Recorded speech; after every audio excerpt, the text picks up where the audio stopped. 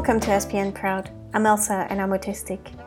Autistic people also appear to process pain differently, reflecting possible differences in their type C nerve fibers.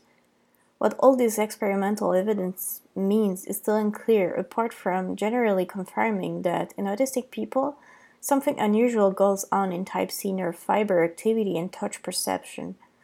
Whatever differences exist appear to be present for early in life.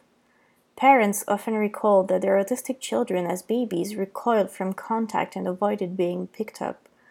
But babies who go on to be diagnosed with autism often do neither, which can make them feel curiously heavier than they are.